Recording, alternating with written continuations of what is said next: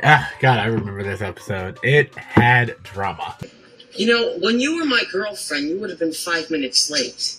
Well, I'm not your girlfriend anymore. Fine. That's the way you want it. I got a better idea. Let's not be friends anymore either. Our Boy Meets World version of drama.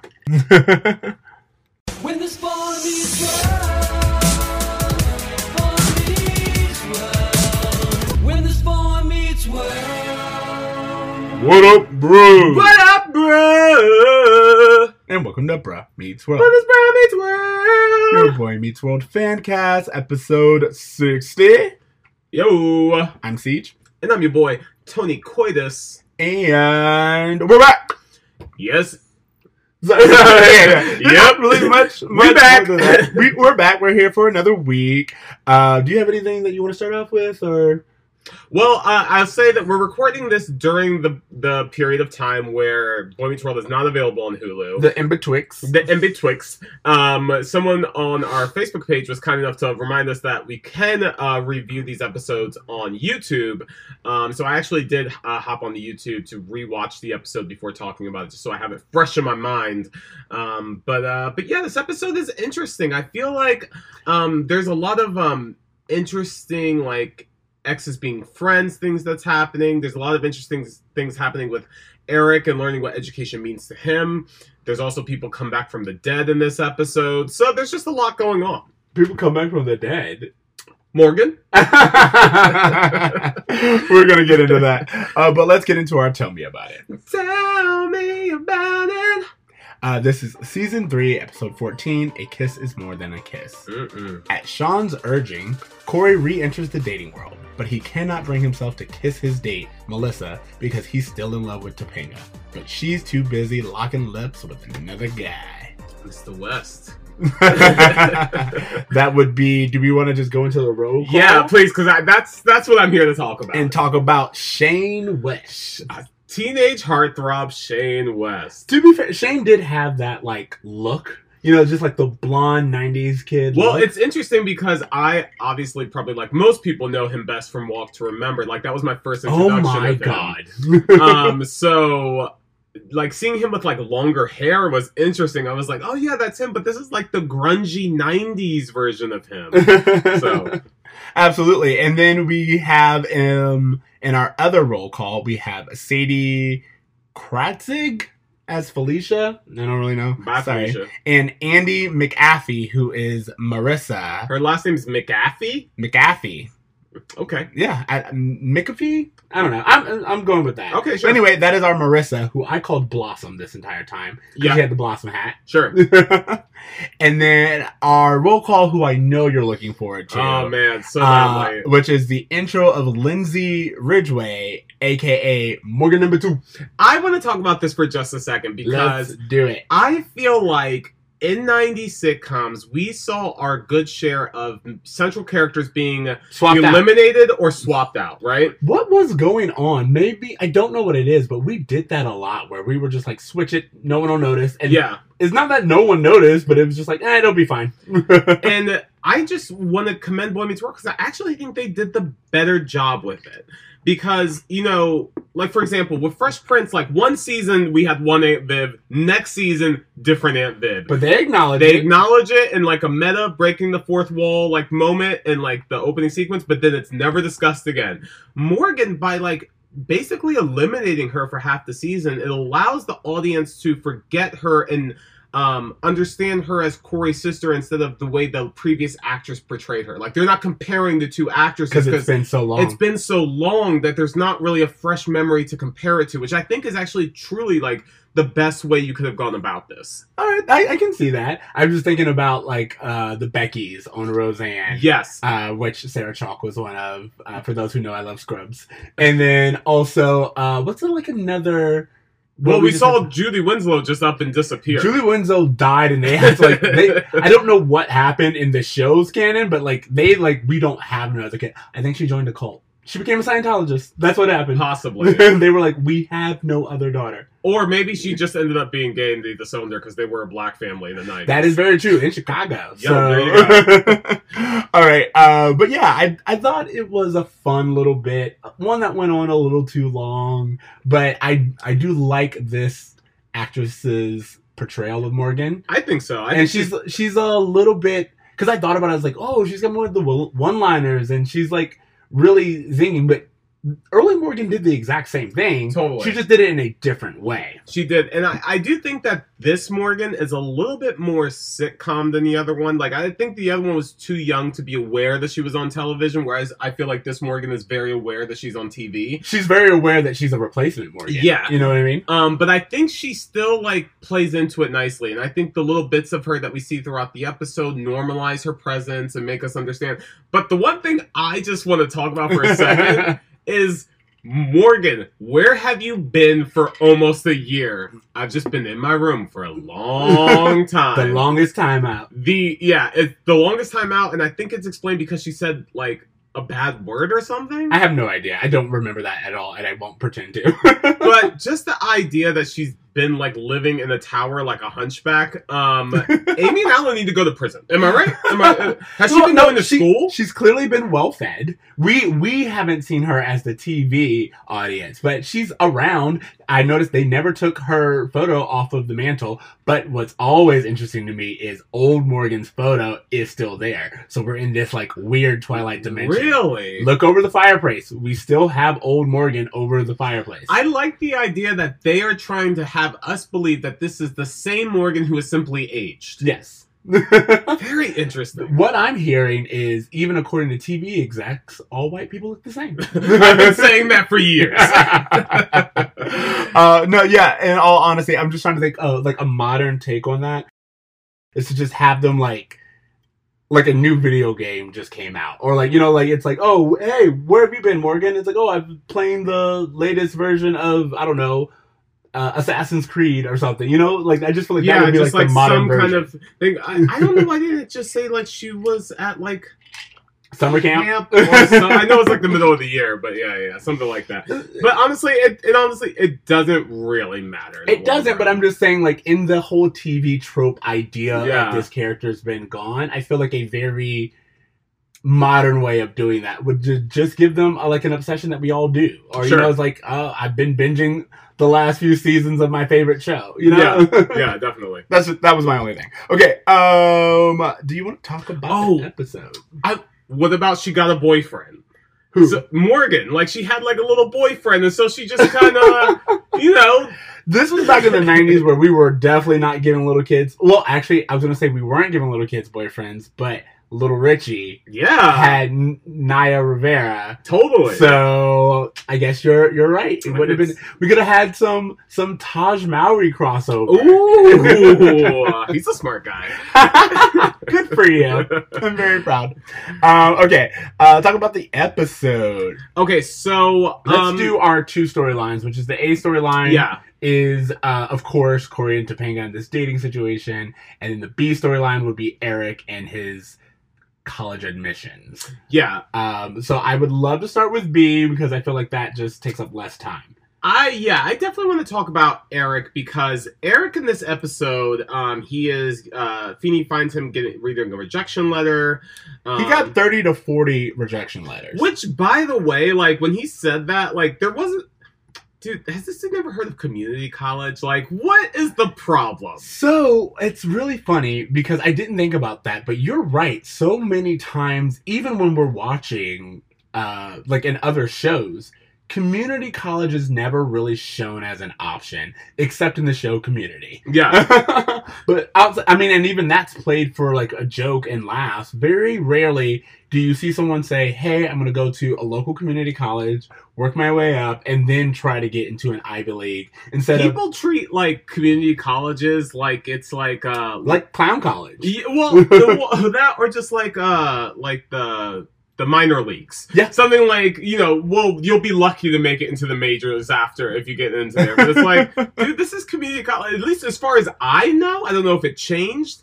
community college was a direct path to a state school. You were almost guaranteed to get into a state school if you went to a state community college. And you saved money. I wish I had done it sooner. It was, I wonder if that's a millennial thing, though, that, like, as They the created price, the price increases happened, like, it's made community colleges more of a option. I talk about this all the time. My boyfriend, who went to college around the time Eric would have gone to college, one semester of my education was his 4-year college education. Yeah. So, yeah. But yeah, I thought that was really interesting that he didn't even think of, like, even, like, there's no way that, like, a non-competitive school would have just let him in based on simply applying, but whatever. I assume he's applying to Harvard and Yale and all these places that he only knows by name. 40 school rejections. That he's applying, like, what I imagine is he's applying to literally everything that's, like, within a reasonable distance.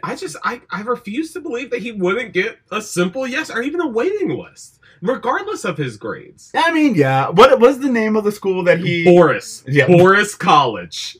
Yeah, so I will say that there's a few things. One, it's the fact that I love Feeney's whole... Feeney says something along the lines of, hold on. No one likes rejection. Keep applying and keep trying. You and the right college will eventually find each other. Which I think it's Feeney's mature, like, educator way of saying, yeah, you didn't really do the work that you need to do, but there's education for everyone. And if you really keep trying and you keep putting yourself out there, you'll find something. I think this episode is kind of low-key, like, majorly important to Eric's arc. Absolutely. Because not only is this, like, you know, we're really seeing what college means to him, there's this storyline is a typical Eric get-rich scheme thing that old Eric would have fallen for. Absolutely. Wait, all I have to do is fill out this piece of paper and I have a degree? That seems like something old Eric would really be down for, taking the easy way. And it was almost like this time he was like, no, I don't want to do that. And I want to work harder. And there's a girl that he's sitting with in the cafeteria who was like, oh, maybe I should try to get in this college. We could party together. And he's like, I'm not going to be doing too much partying, but we can study together, which is huge for Eric. Yeah. I just thought it was like, I remember the 3 teachers, of course, being at the table when he's talking about Boris, and everyone's just like, Boris University? Like, are we serious? Are we buying this? And it kind of made me feel sad, because I think everyone just sees it for the situation that it is, which is he's feeling left out. And they're all his teachers. They know his grades. And so they're like,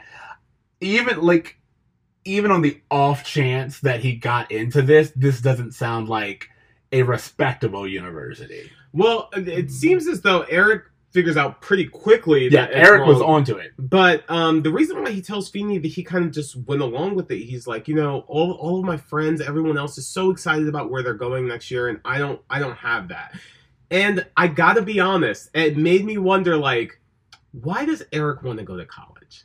Everyone else is. Because everyone else is. There's no, like, I want to go because I want to study this. Like, we do find that later in the season, like, where he kind of gravitates towards meteorology.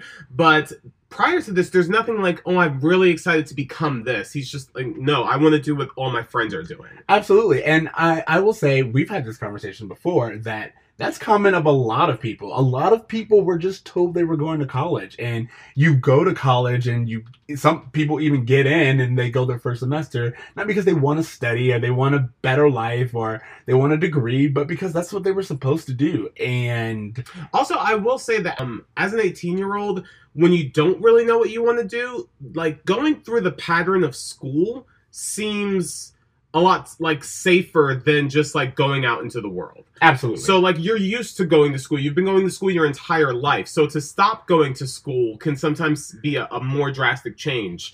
So you just go to college because it's what you've always done. It reminds me of, I don't know, you've seen it, but I don't know how many of our listeners are familiar with the show Girlfriends. Oh, yeah, Like, one of the main characters, Lynn, her reoccurring joke is she stays in school for so long because it's easier for her to go into the real world. So she just gets master's degree after master's degree. And yeah, that's a really big thing. For me, it made me think of those schools where they put like they list who got into what, and it's like plastered over everything. Our school didn't do that, I don't think. But I think we did have like a school spirit day where the seniors were supposed to like wear a school shirt or sweatshirt from the college they were going to. I was doing Dolan Rona at that time, and I was like actually on college campus when that happened. But no, I think like I just think of those. I always felt weird about that. Yeah. About like seniors where they're like, oh, this person got into this school, and it's just listed everywhere. And you're like, that has to make people feel very crappy. If you decided, like, what if you just decided to take a gap year? Yeah, like, there's totally. nothing wrong with that, but you also get left out of this celebratory thing. Yeah, I don't remember there being this like public, like even conversation really about where people were going. Like I might ask a friend one-on-one, but it wasn't this like huge thing really. Yeah. I don't know. Yeah. But I do like how at the end of this storyline, Eric gets his recommendation letter from Feeny. And the recommendation letter is great. Absolutely. Because it's really, I think it's true to Eric and Feeny's relationship. What's he say? He says, enormous potential, someone I'd bet on. Yes. Which I just thought was just perfect for where we are with Eric and Feeny's relationship and what we know of Eric, because I 100% agree. He has incredible potential. Does he ever reach it? That's a subject of debate. I mean, to be fair, in Girl Meets World, he's a politician. So, I mean, take for that what you will. There you go. There you are. But yeah, so I really do think that this was really important because I now see that, like, school means more to him than partying. I now see that, like, he doesn't want to just get into any school. He wants to get into a good school, and he wants to work for it. And so all of those things, I think, help shape the Eric that we're going to see going forward. Yeah. Okay. A story. Oh, just real quick, I just want to say Eric says a really funny joke where he's like, Mr. Feeny, I'm no brain surgeon. Well, according to Boris, I am. Yeah, because he said, I figured it out when they sent me my diploma. Yeah. In the mail. And you're like, okay, yeah. And that's also, this is a complete tangent, but I do have a problem with how we do school applications in general. It costs a lot of money to apply to school. And I don't know in the 90s, but I'm imagining all the money he spent applying to all these colleges. Dude, it's like $50 an application, right? That's what I'm saying. Like, all of that, plus you still have to write individual essays and stuff like that. You're not like, yeah, because every school has a different criteria for Absolutely. What you need to submit to apply. And this is what I'm saying. It's like, that to me, it's really frustrating to know that we put this much weight on children, basically, to have to apply to so many things and spend so much money, when we know for a fact, like, it's not for everybody. Dude, they're force feeding us that blue pill, so that's your indoctrination into the system, bro. I was thinking, like, in all actuality, it's just like applying for a job where you have to do it every day, and you're just preparing just so many. But at least with job applications, for the most part, you don't have to spend any money to do it. No. Whereas with college applications, it totally it's very costly. Yeah, you have to like get a suit, get some clean urine, and you're good to go. I love how you have to include clean urine in there. Okay, a storyline.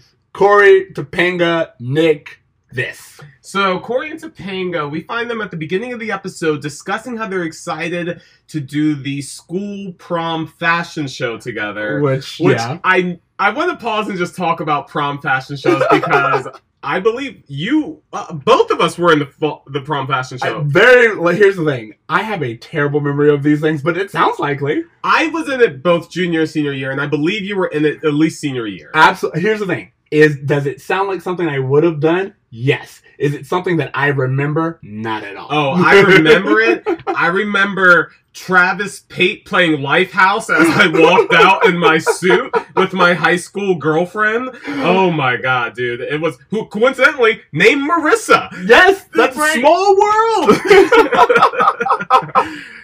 But no, I remember the prom fashion show. It's interesting because in this show, the prom fashion show is for parents to pick out clothes for their kids. Yes. Which, for us, it was us for our peers, and everyone got catalogs to take home, and it was a thing from kids for kids. And so it was very weird to see the parents, like, thinking, oh, I want to buy this. Well, I did, to me, I saw that, because they didn't want to cast that many children. Yep. And then B, I was like, all right, this kind of makes sense to me. I've seen it done on TV a lot, where it's like, oh, we're gonna have a fashion show and people are just gonna bid and all this other stuff. Sure. Where I was like, this seems like a very weird way to get clothes. But again, you and I live in a fast fashion culture, and like, what is it? Men's Warehouse just has like a market on all these things. Sure, it's like, yeah. this is where you're going, this is where you're getting it. Don't even really worry about that much. So I don't know. I was like, I'm willing to suspend disbelief. Although it did bring me to my Turned On by Turner moment, which is where Turned On by Turner. ooh, and that's when they're offering to buy his clothes. You know what? Real quickly, I do want to talk about Turner for a second, because there's one thing that, like, don't get me wrong, I thought he was very funny. I loved the whole bit.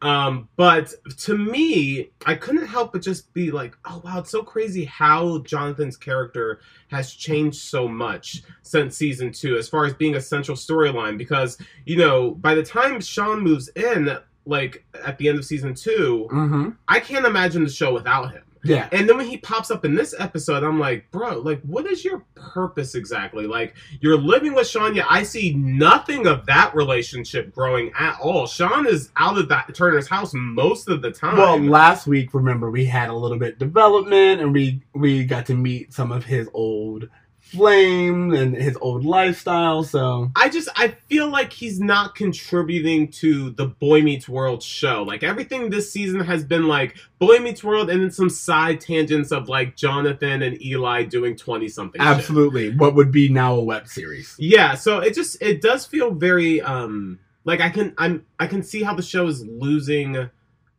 their ideas of what to do with him. Yeah, I can see that. And I think it's just because we start focusing on the kids in such a different way. Like, now that we have dating really in the mix, they are just so much meat on that bone. Well, I also think too that the show is changing in that the kids aren't talking with the teachers as much as they're just figuring things out for themselves. Yes. So in the past episode where Corey and Topanga may have had this dispute, he would have gone to Alan, they would have had this conversation, and he would have tried it and it would have been fine. Yeah. This, he's like, no, I'm going to talk to Topanga about this. And like, they have this kind of really intense conversation at the end of the episode that we may have not had in season 2. So I just think that the purpose of the adults is shifting as the kids are figuring more out on their own. No, I mean, like, again, I'm thinking about last week's episode where pretty much, yeah, Jonathan was doing his own thing, and it was Sean's, like, eavesdropping that helped him come to his conclusion. It's not like he actually sat down with Jonathan and explained what the situation. He was just like, huh, okay, I can see how what you went through could apply in my own life. And then he just went off and did his own thing. Yeah, Okay. definitely. But yeah, no, I like this idea of what to do after a breakup. Again, this is the Boy Meets World territory where I'm like, yes, we are hitting on adult issues that are relevant today that are amazing that we're talking about in high school. And this is real complexities of high school too, because unlike us in our 30s where we're like, oh yeah, I could probably be friends with an ex if it ended okay, if we had a good relationship or whatever, if it didn't interfere with any current relationships, like, there could be a place for that. But even that takes a level of maturity that not everyone has. Exactly. 100%. But to even think about that at 15, Yeah. like, where you're just like, of course Corey's jealous. How is Topanga not jealous? Like, how are they able to, how is Corey able to so quickly just be like, yeah, we can do this together, we can hang out. Oh, he still has feelings for her. Oh, Yeah. this is awkward. And again, as it's Boy Meets World, of course it took it from the point of how Corey would really be reacting to this. And Yes. we don't really see any downtime where Topanga's struggling with it. What we see is we pick up right when Corey's being faced with, hey, this is your new reality now. And I just thought it was great because unlike Gossip Girl or some of these other teen shows where it's a thing, but it's not really, we kind of move past it, or it's really dramatic. This dealt with it in a very real life way. A very, hey, not only are you jealous and upset, but like you don't have some master scheme to take her down, and like we all, it's like, it's not this whole thing where you are spending thousands of dollars and somehow you're friend's uncle is involved. It's just like, Sure. no, all that is happening here is that you are using and weaponizing your relationship with your ex as a way to get her to do what you want her to do. And she very rightfully is like, that's not fair. Well, you know what? As a kid, I couldn't quite understand Topanga being able to move on so quickly. But as an adult, I was kind of like, girl, you do you. You're single. Yeah. You're out there living your best life. Like, you're doing what you told Corey, hey, we are breaking up to see other people. Like, Absolutely. that's the reason we're breaking up. And so she took it more seriously, and she kind of opened herself up, as I would expect from someone like Topanga, who just has a more open understanding of kind of this hippie worldview of just like, I can...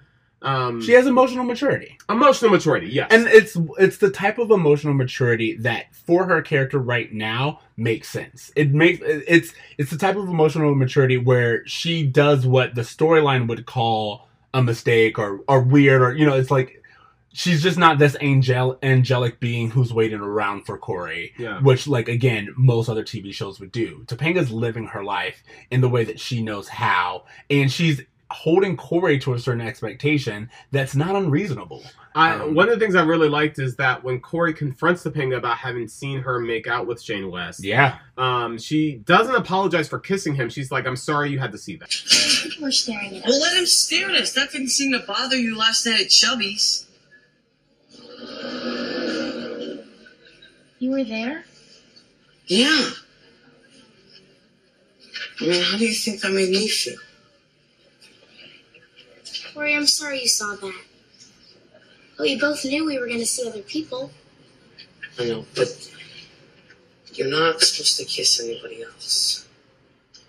Corey, I wish I knew what to say. Dude, Topanga is a pro at this. Absolutely. That's what I'm saying. Like, I kept watching it, and what happened? I think there is a scene, or I just remember in my notes, there is something where he's like, if she keeps kissing other guys, then it's over. And it's like, it is over. Yeah. It's like, that's that thing where Corey's like, no, if she, like, how can she do this to me as if in Corey's mind, they're still together. And Well- Topanga has to be like, we are not. You need to accept that reality. Nick is who I'm dating. Get used to it. It's also, I think, pretty believable for Corey to feel all this. I would actually think it would be strange for him to be excited to go out and date, considering like that he and Topanga were like these star-crossed whatever. Like they just, I don't know.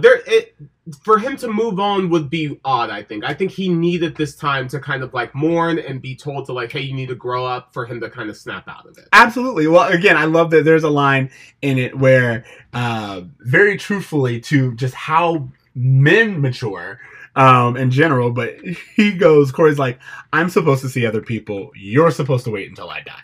And like that right there is so real on how most people feel when there's a breakup, and it's amicable, and people are like, hey, we're gonna see other people and we're gonna do other things. I've mentioned this a few times, but one of my favorite books on polygamy or open relationships or all these stuff is called The Ethical Slut, and it really did, for the very first time, illustrate to me how many people are like, oh, I think we should be in this type of relationship, and what they really mean is, I think I should be in this type of relationship and you should come along and allow me to do these things. Yeah. But when it's the other person has equal time and equal right to do all the things that you want to do, all of a sudden it's like you've lost something. And you're like, wait, no, that's not how this is supposed to work. Sure. And it was just, again, to me, very, very enlightening.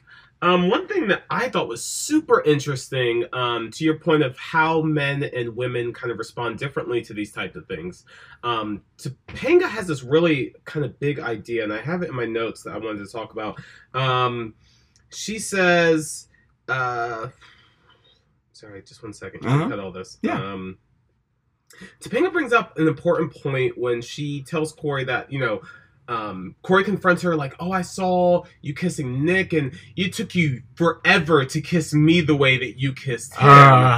And she's like, well, I never liked him the way I liked you. Yes. And to me, as soon as she said that, like, it really kind of, I was like, whoa, this is a big like misunderstanding between men and women, because I think Absolutely. men have a very difficult time with the understanding that I liked him less, so I did more with him quicker because it didn't mean anything to me. Mhm. Whereas from a guy's perspective, it's like, oh, you were physical with that person, you must like them more than you liked me because you were physical with them quicker. Absolutely. And again, as you said, it's just kind of like an understanding of how we're trained and what we consider moving on. Because if you even want to take that measurement, Sean tells Corey it's not a date until you've kissed her. You know what I mean? It's the reason we got out of the trees, man. A date is not a date until you kiss. And I think that that's really interesting because that shows where the male mindset is. It's like, oh, it's not even... Again, I think this is kind of like the whole blurry line of men cheating. It's like, oh, I didn't even kiss her. Like, what are you talking about? I went out with her, but like nothing happened, and therefore this wasn't really cheating. I think it just kind of comes down to the understanding that for women, at least for the most part, in my personal experience, bullshit, that like sex is our physical, touch, whatever. It's all things that will hopefully lead to love and like deep commitment. Whereas for guys, love and commitment, at least, generally at this age, very young and immature, will hopefully lead to sex and physical touch. Absolutely. So just that separation between the two is really clear in that one even scene. if you think about Marissa, she even is like, she goes out with Corey a few times and she's disappointed that she didn't get a kiss. And, like she's putting a lot of weight on it and she agrees to go out with him again. But I feel like as a form to redo, it's like, oh, maybe like I'll give you another chance to get this kiss. No, but I disagree with that because she actually goes up to him and she's like, most guys would have kissed me and you didn't. And I really like that. Yeah, but I think that even with that, it was, again, not kissing meant something. You know what I mean? Exactly. To her, she's thinking, oh, he didn't kiss me because he really likes me. Exactly. Not like these other guys who just want to kiss me and move on. Exactly. And that's my point. Ooh. And it's just this way. And it's funny because, again, from the male perspective, we know that he didn't kiss her because he chickened out. It had nothing to do with any real connection that they had. It's so much so that he was willing to meet her parents, which again kind of shows that for him, he was just meeting new people. No, but from her perspective, meeting my parents means you really, really, really like me. Exactly. They're different milestones. And what Corey was doing, which again is very true to a lot of men, what Corey was doing to delay, she took as, oh, you're doing all the steps that would really show me that you care. And only until the end, once that physical connection actually happens, they're like, oh yeah, there's nothing here. To me, it's not necessarily time wasted, but it is this whole thing of like, yeah, you guys could have gotten that over with had you either been straightforward or not led her on by doing the things that if you were to really I don't know, offend. like I guess you could interpret it that way, but I think there's also a lot of signs that Corey was not trying to lead her on. The first date, weren't even in the same theater. Second date, not even in the same row. Like he is keeping a distance that could be easily misinterpreted. It could, but I think I agree with you that he's giving signs, but it's also one of those things to where if someone is constantly asking you out, you assume that they have to like you in some way. Yeah. And then you're like, oh, maybe he's shy. Maybe it's just taking him a lot. Like, your mind just justifies every decision that they're making because why else would he keep asking you out if he didn't want to be with you? Yeah. And we know it's because he's distracting himself. Again, as someone, like, we've both recently dated in the modern culture, and, like, that's what I think, like, a side effect of ghosting is. It's like you start seeing someone repeatedly and you've been hanging out and you're doing things, but you can't really get a read on them, and then one day they just disappear and you're like, wait, I mean, like, I guess they weren't really showing me that they were interested. It makes you reinterpret, like, go back and think, like, oh, I was misreading something. I was misreading some things, but also, you were doing certain things. You asked to meet my parents. Like, why would you do that if you didn't? And this is what I'm talking about. Dating is always crazy and weird. One of the things I thought was really interesting is how Sean kind of coordinates this double date. He's like, Corey, you need to move on. You need to date other girls. And Corey's like, he's like, Sean's like, let's do a double date. And Corey's like, well, okay, yeah, that's fine. But what are you going to do then? Like, trying to, like, be jazz. Oh, yeah, I'm ready. Sean casually looks over to the first girls he sees and is like, hey, you guys want to go out with me and Corey tonight? Yeah, I did know that. I just thought that was such a TV way to ask someone out. Have you ever been asked out or asked someone out in a way that you literally just casually bumped into and you're like, hey, do you want to go out on a date tonight? Yeah. I think I have. Okay, Here's never like, mind. I'm not gonna say that it's something I do often, but there was a time, especially like in college, where I was just like carefree, and I was that bold person who would just like, hey, you're really hot. I want to talk to you for a moment. Maybe like I was that person. Okay. It's not something that I did like all the time, and I definitely was not that person in high school. But in college, there was like, and I think that's what we're supposed to see. Remember, Sean is very comfortable in his ability to get dates. So I think for him, he was like, oh yeah, why? Of course, if I put the line out there, I'm going to catch something. You know what I mean? You know what? And that kind of gets to my central issue with this episode, is that I feel like we keep getting conflicting messaging in which we have Sean and Corey's parents and pretty much everyone around Corey's life being like, hey, you need to date more. It's good for you to date more because the more people you know, that's how you figure out who you're going to like. Like, that's what Amy says. Like, you don't know who you like until you date around. Yeah. Which is very true and very important. However, the show itself is contradicting that message by not allowing Corey to truly open himself up to anyone else. He is dead set on Topanga, and it never shifts away from that to the point where the show's like, oh, this is soulmates. They're meant to be. And I have to be honest, I really think one of the negative things I took away from the show as a kid was this idea that you were supposed to meet one person and that was supposed to be it. And I didn't really date around as much because I always thought that this was the way it was supposed to be. Yes. Versus, no, that's kind of the opposite. You meet more people, you realize, wow, I don't like the way this person talks to me. I don't like the way this person treats me. I don't like the way this person behaves. I don't like the way this person treats service people. I don't like the way this people talk to their parents. Like, any of that shit that comes up. It takes time, and I just really regret, because the one time that Corey actually does open himself up to another girl, Lauren, that shit... the show doesn't even allow him to pursue that in any serious way. No, it's an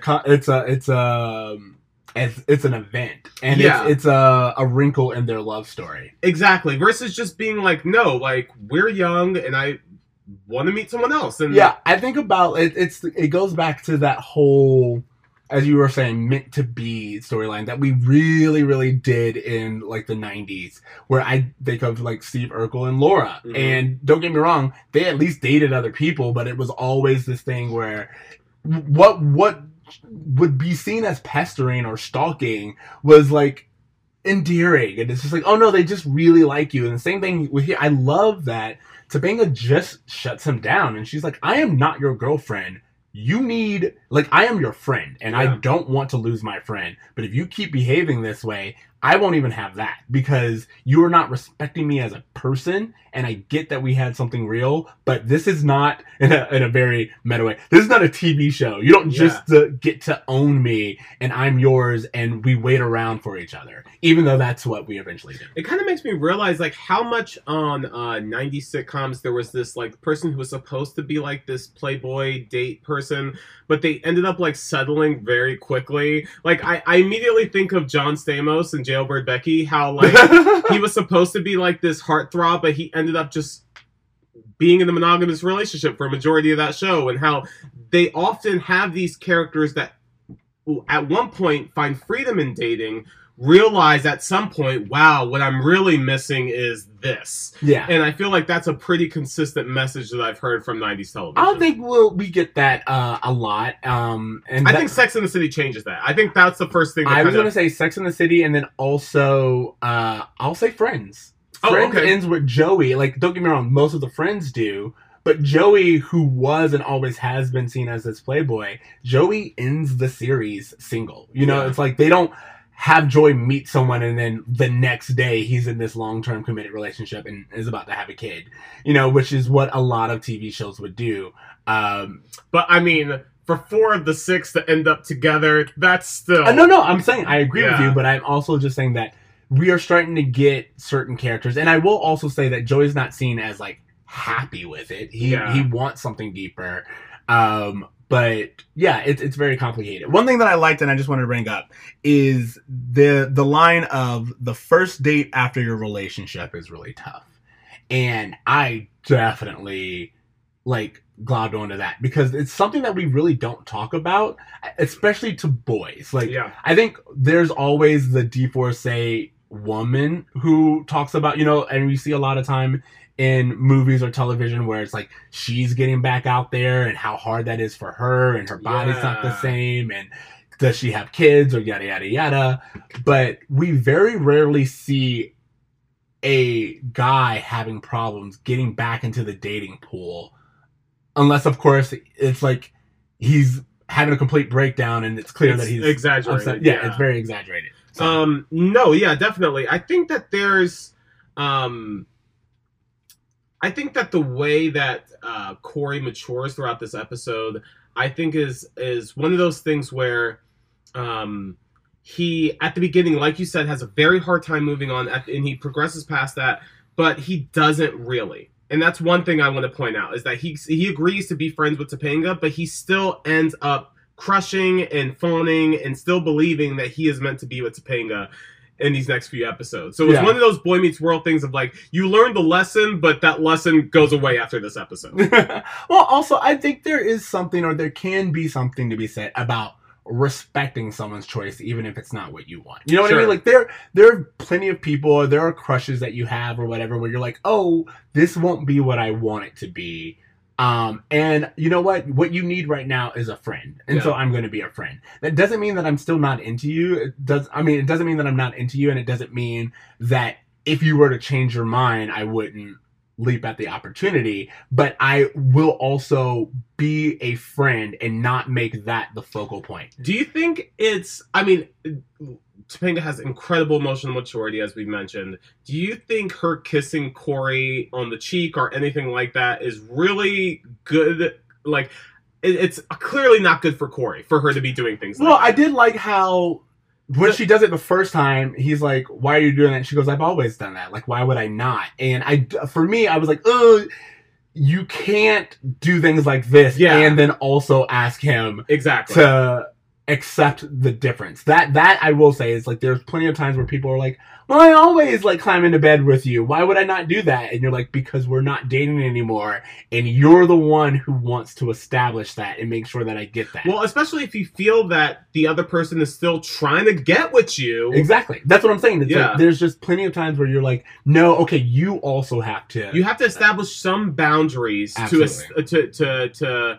transition this relationship into a new relationship. Absolutely. And again, to me, I think that just introducing all of these ideas in a very healthy format, or like at such a young age, is really important, because I don't think we always see someone just accept that. I think, like, I was thinking of the show Brooklyn Nine-Nine, and how Boyle does that with Rosa in the first season, how he's constantly pursuing her, and then eventually she's like, I only like you as a friend, and that's how it will be.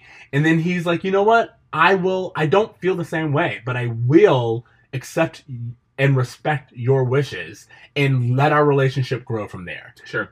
Again, in that book that I was reading, Ethical Slut, it talks about how the end of a sexual relationship or a partner relationship doesn't mean that that relationship itself is no good. You know, like, sometimes people work better as friends, and sometimes that's a temporary thing. And sometimes you don't want to be around each other and you shouldn't be around each other at all. Sure. All of those are options, but sometimes you don't have to throw everything out just because you didn't work as a couple. Sure. Which is what I like that this episode does. Yeah.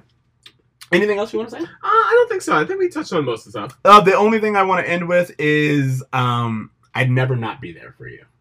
Yes. There's clearly just a commitment that's going to be between these two, from the history that they have, the relationship that they've developed, each other's first kiss, first dates, first everything. So. The only thing I have, like, I like this. The only problem that I have with it is, again, Corey gets the benefit of the doubt, because when he, and I don't mean that like in a negative way from Topanga, I mean in the way the show sets it up. Because Turner's like, Corey's not the type of guy who'll just leave you hanging. You know what I mean? It's like, no one no one's acknowledging that Corey is behaving childishly. Yeah. And I feel like a better way to do that would be like, hey, I hope he comes, but if he doesn't, you deserve someone who respects your friendship. Or, you know, it's like something to where it's like it puts the owner, or it acknowledges Topanga's awkward position and gives her sympathy without automatically giving Corey credit,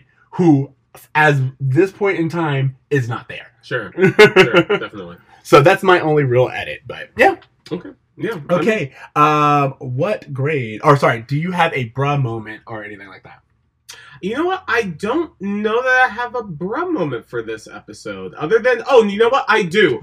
Bruh. Amy and Alan need to be in prison for imprisoning their child for at least 6 months. I told you, she was just upstairs in her room playing the latest Sonic the Hedgehog Game Boy game. I'm sure that was the only thing she had to do, considering she was not allowed to leave for months on that. She looked well fed, so that's where I'm going to put that. My bruh moment, I guess, it's kind of what I had hinted at earlier, but it's not like a bad bruh moment. It's just like the idea that we're at a school function and people are offering to buy Turner's clothes. Mm-hmm. I mean, like, send him a note privately, you know? Sure, yeah. So that's my whole thing. Topanga taught me the lesson of this episode. I think the lesson is about transitioning relationships, about evolving from one kind of relationship to another. I don't have an exact quote to support that, but I feel like that's the general concept of the episode, is, you know, going from friendships to what happens afterwards. I mean, from relationship to friendship. Yeah, if you really care for each other, you don't throw away the bond of a friendship. Exactly. That was pretty much the lesson to me. Okay, grade. What are you giving this? I think of this episode a B. Yes, solid B. Solid B. I feel like we get a lot of growth from the characters. I feel like our time is used well. I don't feel like the B storyline takes away from the A storyline in any way. And actually, I was going to say this earlier, but I actually feel like crossover. It kind of hints at it with Feeney's line of "No one likes rejection." Okay. And I was like, oh, that's actually what this entire episode is really about. Yeah. It's really about everyone picking yourself back up and applying again and trying again and doing the thing that is hard to do when you've been rejected. Yeah, or when you thought you had something you lost. Because that happened to both Corey and Eric in this. Exactly. So that was my one thing. Okay, homework. Oh yeah, okay. I have some good homework. Okay, I have 2 things that I want to throw out, both of which are Netflix originals. My first is the show Rhythm and Flow on Netflix. The reason why I'm recommending this show is because it's an American Idol voice type show, but it is about hip hop. And although that's, you know, really interesting, I enjoy to rap myself. I found a lot of things that I really dug about it. But I think the biggest difference between this and every other reality show I've seen is that they are all performing songs that they have written themselves. Ooh. They're rapping. They can't perform someone else's song. So, like, as you're going through each performance, you're, like, learning these people's stories. And you're learning, like, their creativity. And it's just so much more artistic than any other show I've seen. These are like, it's almost like a storyteller's thing, like where you're really like learning about each character through their songs that they write and everything like that. So I just think it's extremely well done, and I think that hip hop lends itself to this type of format because of that storytelling aspect. No, I really like. I've been talking to you about this for the longest. I was like, why are there not more reality shows that center around minority interest? Sure. You know, it's like a lot of things are like America's Got Talent or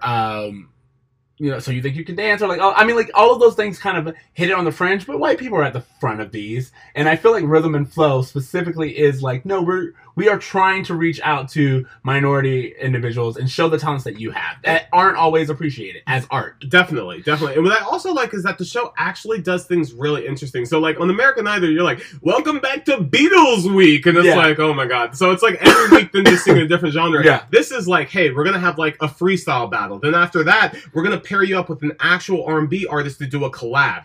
And then we're going to pair you up with a producer to do a song. And then you're going to shoot a music video. And like they do all the full arc of artistry. I was gonna say, it sounds like it's not only entertaining, but it's educational. So it's like 100%. these people leave with experience as opposed More to so just than- being used for their talent. Absolutely. And so that's where I think, like, when the show ends, you're like, oh, wow, I can see any of these people really popping off versus The Voice, where it's really just about the judges bickering at each other. So, Exactly. and I just quickly, also, second bit of homework, Dolomite is my name, and fucking up, motherfuckers, is my game. Eddie Murphy is back, y'all, in an R-rated comedy where he belongs. I really thought the brother lost it because obviously he hasn't done anything in like 11 years, like anything really big. And he also just, anytime I've seen him in interviews, he just seems kind of quiet. He seems reserved. I thought maybe he lost his Eddie-ness. His bite. And it's I'm realizing he's 60 years old, one. Yeah. He's an old man. Like, he doesn't look it. He looks Yeah. great. But as soon as that, like, you watch that movie, you're like, oh man, the kid is back. And I really thought that he gave an amazing performance. I thought the movie was shot really beautifully. I thought showing a black man in the 70s being an independent filmmaker where every door was shut in his face, he's like, I'm going to do it myself. That's the story of Dolomite. It's a story that anyone can relate to, and it's just done wonderfully. So, I will say, watching it at the end, like, I wasn't in love with the movie, but I just, like, this is my whole little thing, and it's a little tangent, but and nonetheless, watching the movie, the moment we meet his female counterpoint or whatever, I was like, her story is way more interesting to me. Yeah. Tell me her story. Like, yeah. Don't get me wrong. We can bring him into it, but like, why are we not following her? She came, like, everything you told me about her, I am 10 times more interested in than this, what would be a failed male artist until he reached success, which is so common. I don't know. I think the draw of the story, and I think the thing that people are getting from it is this idea that when no one else believes in you, you have to believe in you. That is such a common male No, but this trope. it's not a trope. This is a real life I story. know, but like, these are the movies that Hollywood allows to be made. So you think that there should be some like the female equivalent to this? The male, well, I'm just saying it's like the male underdog, which again, I love the ending of this movie, and again, without giving anything away, it was definitely feel good. I like at the end of this movie, it definitely showed respect. Yeah, and I was like, okay, you know what? I may not have liked the ride, but I love the destination. Sure. Whereas the moment she was introduced, every scene she was in, I was like, yes, more. Where are you? What's your story? How did we get here? When she has her intimate scene with Eddie and that one-on-one conversation, I was like, yes, again, this is what I want. And it was like, I personally just feel whenever we get these stories, almost always we are introduced to a fringe female character who I'm like, their story is way more interesting in terms of storyline, but you are the ticket in, so I guess we have to. I will say that if you want the same story, but you want the focus to be on the girls, Dreamgirls. Yes. Eddie Murphy is this already established man who discovers these women who perfect There you go. one for one. I love that you said that. I'm adding that. So to our you homework. can. So if you watch Dolomite and you have the same feeling that Siege did, just watch Dreamgirls and you're fine. You know what? I double feature. I'm Double here for feature. it. Yeah, absolutely. Okay. And then on that, on top of Dreamgirls, because I now recommend a double feature. Make your way to the top. I mean, he does great in that. It's my and he favorite. got his. Was that Oh his my first gosh. Oscar nomination? I don't know, but that's easily his best acting. he's He ever was done. so good in that. Yeah. And then I have a bit of a different homework, and I'm doing it very similar to what I did a few weeks ago, where I am asking you guys to watch this so I have someone to discuss it with. I saw The Lighthouse, which is, I will not lie to you, it is an indie art film. It is everything that you think of when you think of indie and art. It's in black and white. It's in a 1-to-1 ratio. It's so weird and absurd at Shot times. 1-to-1. Yeah, it is. It's like it's a box. Yeah, absolutely. The entire time. And when you learn the history behind it, or like the background of the movie and the production, it's even more interesting. But watching the movie is just such a weird trip. And okay. I want someone else to watch it so I can talk to them about it. I will not recommend this. This is not Dolomite Is Your Name. This is not a Netflix show. This is definitely something that is weird, and you have to be into indie art films in order to even like stick with it because it's like 2 hours or something like that. Did you ever see the Nicolas Cage movie where his like wife gets like murdered or taken away from him and he has to like revenge? It just came out like a few years ago and it was super artsy and independent. No. Okay. You can omit this, but I like. Yes. Yeah. It's that like just that weird art. I need to talk to someone about I this. will say this: Robert Pattinson does a way. You're like, oh, you're right. I never would have thought of you as anyone other than a teen star. And so you're saying that Robert Pattinson isn't a bad actor. He was just playing the part that he was assigned in Twilight, and you could very easily see him as Batman. I will say that this movie is what he needed to do in order for audience to take him seriously as Batman. I will say that. And then I will also say that Willem Dafoe is Willem Dafoe, and always and forever just ludicrous craziness on screen. But because it's Willem Dafoe, you're like, yep, I'm here for every bit of this. So, those are my homework assignments. All right. Thank you guys for listening. Willem Dafoe seems like the kind of guy who grins during sex. Absolutely. And I'm not going to lie, I'm weirdly turned on. Ooh. I mean, like, here's the thing. Would I ever? Maybe. But, like, it's just, like, out of curiosity. I don't know. We're learning a lot about it. Try Green Goblin. Why not? Okay, thank you guys for listening to Bro Meets World. Remember, you can find us now on all the places: Spotify, iTunes, Stitcher, Google Podcasts. Leave us a rating. We appreciate it. You can follow us on Twitter and Facebook at Bro Meets World, or email us at bromeetsworld@gmail.com. You can find me on Twitter at Extra Siege. That's XTRACEEJ. TC? You can find me on Instagram at @abraverme, @braver.me. You can find me on Instagram. Guys, you know what? We are getting closer and closer to Disney Plus. So the return of Boy Meets World will be coming to your streaming services. But as we mentioned, you can watch really terrible versions of these on YouTube if you guys want to continue to follow along with us. Yeah, it's just like a slightly sped up version, which of course. But if you want to follow along, feel free to do so. Also, please remember to dream. To try. Dream girls, which is like. And do good. Be a dream girl, dream. Later, bros. I'm gonna say later, dream girls, but okay. I think maybe it was one too many. Either way, later, bros. Later, bro.